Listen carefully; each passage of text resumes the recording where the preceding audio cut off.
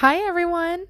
It's Evelyn. Thank you for joining me again for another chapter of The Untethered Soul. I have been reading this for several weeks now. Thank you for keeping up with me. These readings are on Sundays and Mondays, usually, and this is the second book that I'm reading. The first one was Into the Light by John Lerma. Sorry. And it was on hospice care, which is something that I think is really cool, just to identify what's called deathbed visits. So if those interest you, I highly suggest you go back and listen to those.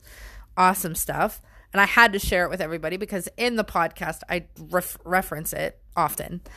Aside from that, this is a completely different experience, and it is related to but not correlated directly with the podcast episodes themselves. So if this isn't your thing, that's okay. If it is, I'm super excited to share it with you. This is all about getting to know your mind, your body, your spirit, and trying to understand what makes it tick. And it's written beautifully. There's a lot of imagine points. There's a lot of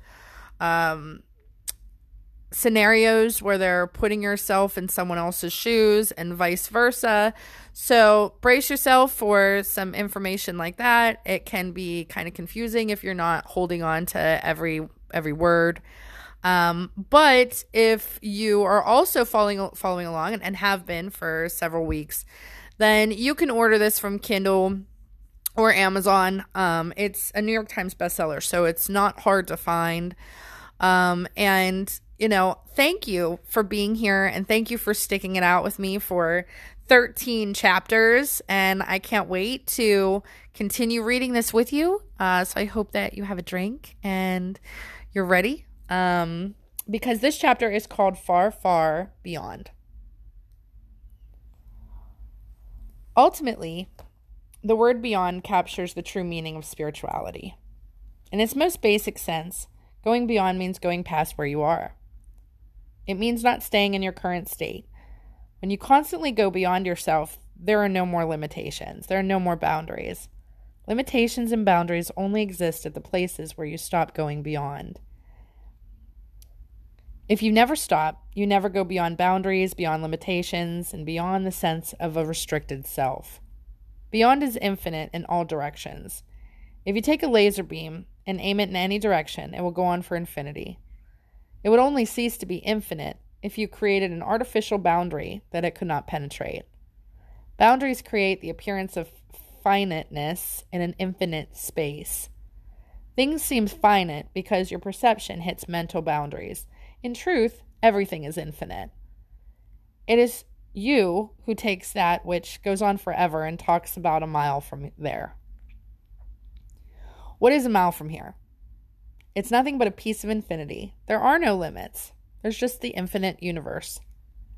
To go beyond, you must keep going past the limits that you put on things.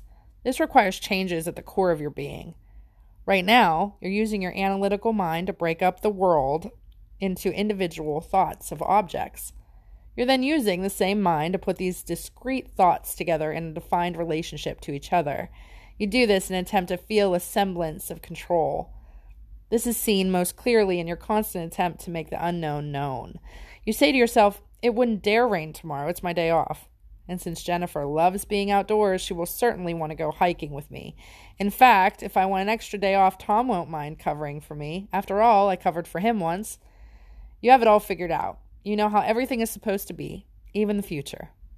Your views, your opinions, your preferences, your concepts, your goals, and your beliefs are all ways of bringing the infinite universe down to a finite, where you can feel a sense of control.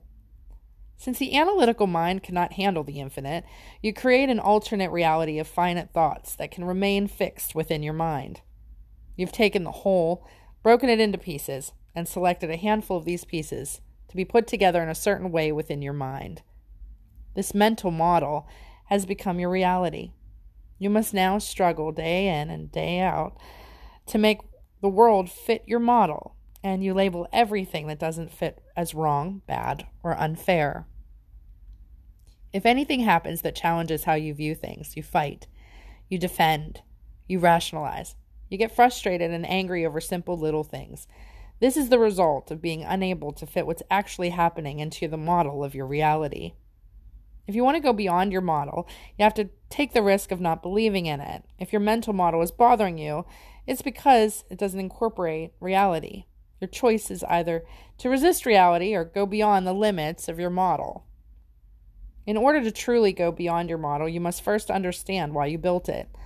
The easiest way to understand this is to study what happens when the model doesn't work. Have you ever built your whole world on a model of a life predicated upon another person's behavior or the performance of a relationship? If so, have you ever had the foundation pulled out from under you? Somebody leaves you, somebody dies, something goes wrong, something shakes your model to the core.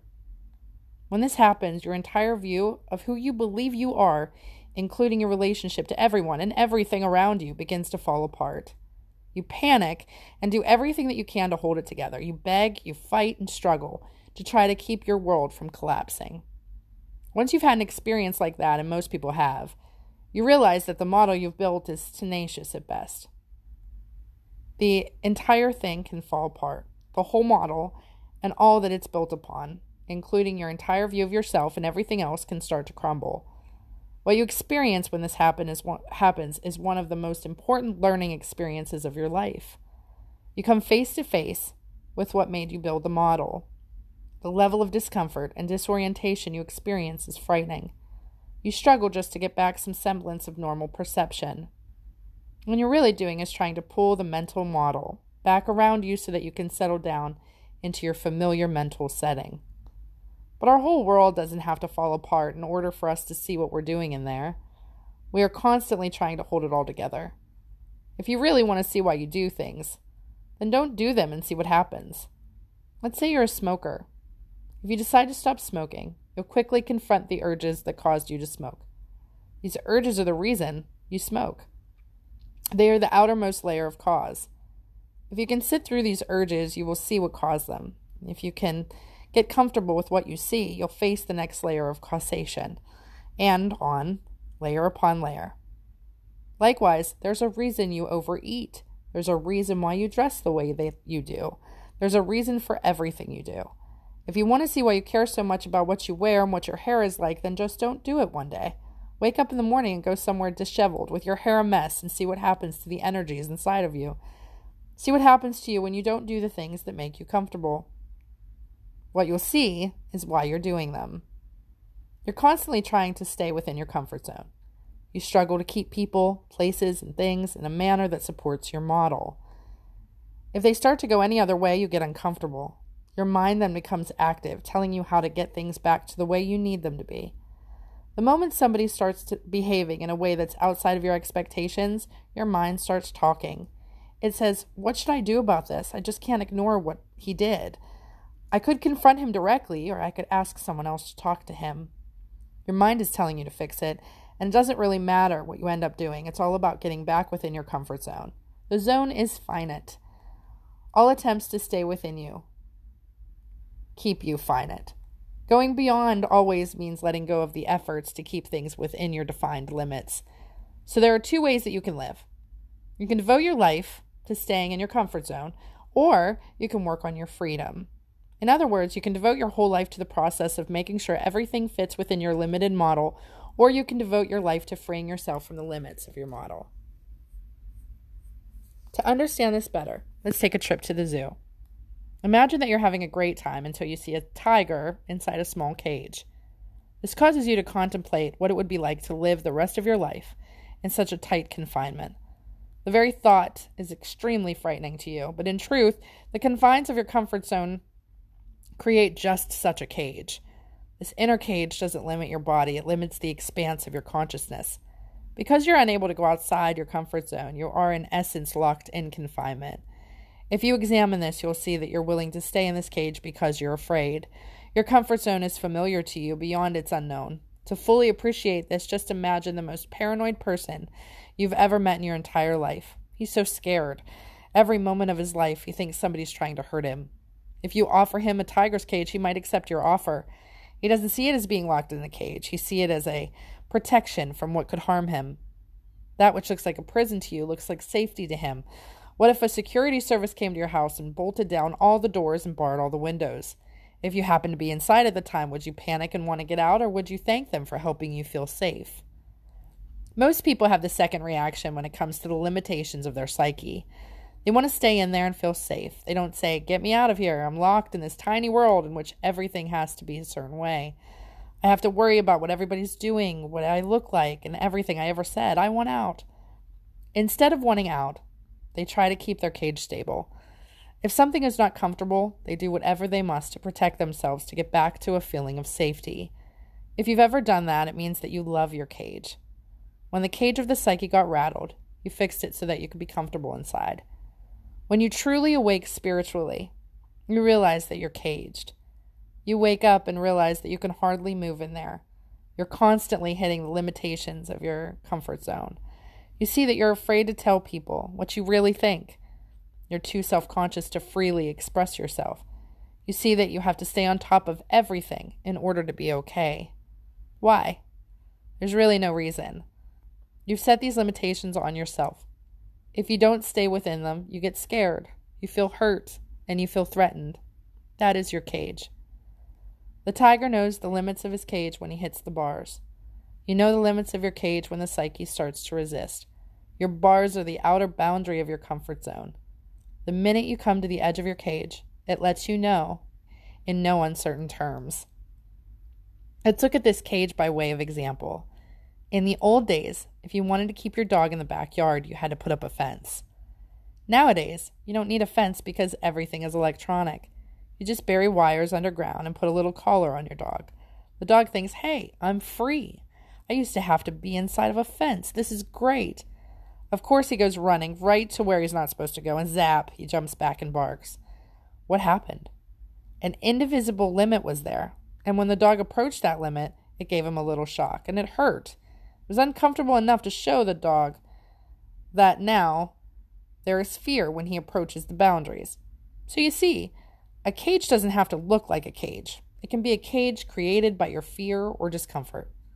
If you approach your limits, you begin to feel uncomfortable and insecure. Those are the bars of your cage. As long as you stay inside of it, you cannot possibly know what's on the other side. The boundaries of this cage are what make the world appear finite and temporal. The infinite and eternal are just outside the limits of your cage. Going beyond means going beyond the borders of the cage. There should be no cage. The soul is infinite. It is free to expand everywhere. It is free to experience all of life. This can only happen when you're willing to face reality without mental boundaries. If you still have barriers and you know what they are because you hit them every day, you'll be willing to go beyond them. Otherwise, you remain within your cage. And remember, decorating your cage with beautiful experiences and fond memories and great dreams is not the same as going beyond. A cage by any other name is still a cage. You must be willing to go beyond. Throughout each day, you frequently hit the edges of your cage. When you hit these edges, you either pull back or you try to force things to change so that you can remain comfortable. You actually use the brilliance of your mind to stay inside your cage. Day in and day out, you plot and plan on how to stay within your comfort zone. Sometimes you can't even fall asleep at night because you're too busy thinking about what you need to do to stay within your cage. How can I make it so she will never leave me? How can I keep her from ever becoming interested in somebody else? You're trying to figure out how to be sure that you won't hit the edges of your cage. Let's go back to the dog. Since that particular dog was used to roaming free, it's sad when he stops trying to get out of the yard. The only reason he'd stop trying to go beyond his little space is that he's afraid of the edges. But what we're dealing with here is a very brave dog that's determined to be free. Imagine a dog that has not given up. You find him sitting there right at the place where the collar starts vibrating, and he's not backing off. Every minute, he's stepping forward a little bit more in order to get used to the force field. If he continues, he will eventually get out. There's not a chance in the world that he won't. Since it's just an artificial edge, he can just get through if he just learns to withstand the discomfort. He just has to be ready, willing, and able to handle the discomfort. The collar cannot actually hurt him. It's just uncomfortable. If he's willing to go beyond the comfort zone, he is free to come and go at will.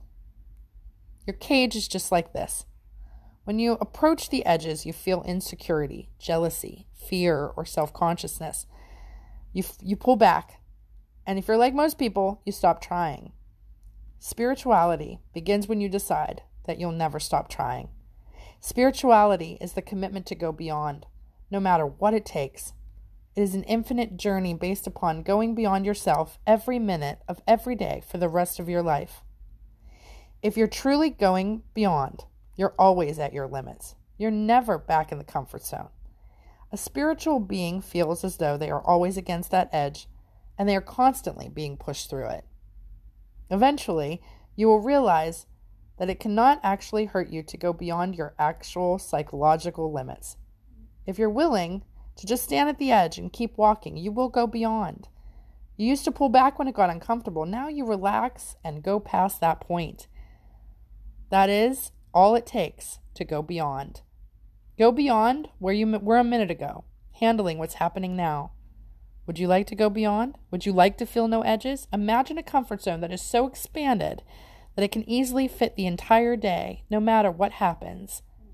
The day unfolds and the mind doesn't say anything. You simply interact with the day with a peaceful, fully inspired heart.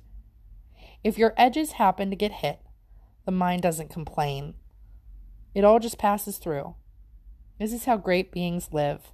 When you're trained like a great athlete to immediately relax through your edges when they get hit, then it's all over. You realize that you will always be fine. Nothing can ever bother you except your edges, and now you know what to do with them. You end up loving your edges because they point your way to freedom. All you have to do is constantly relax and lean into them. And one day, when you least expect it, you fall through to the infinite. And that's what it means to go beyond. And that is chapter 13. Thank you again for joining me. I hope that you enjoyed it. I'm excited for chapter 14. And please join me again for the following chapter. I hope that until then, you have an amazing morning, a great afternoon, and a great night. Thank you so much.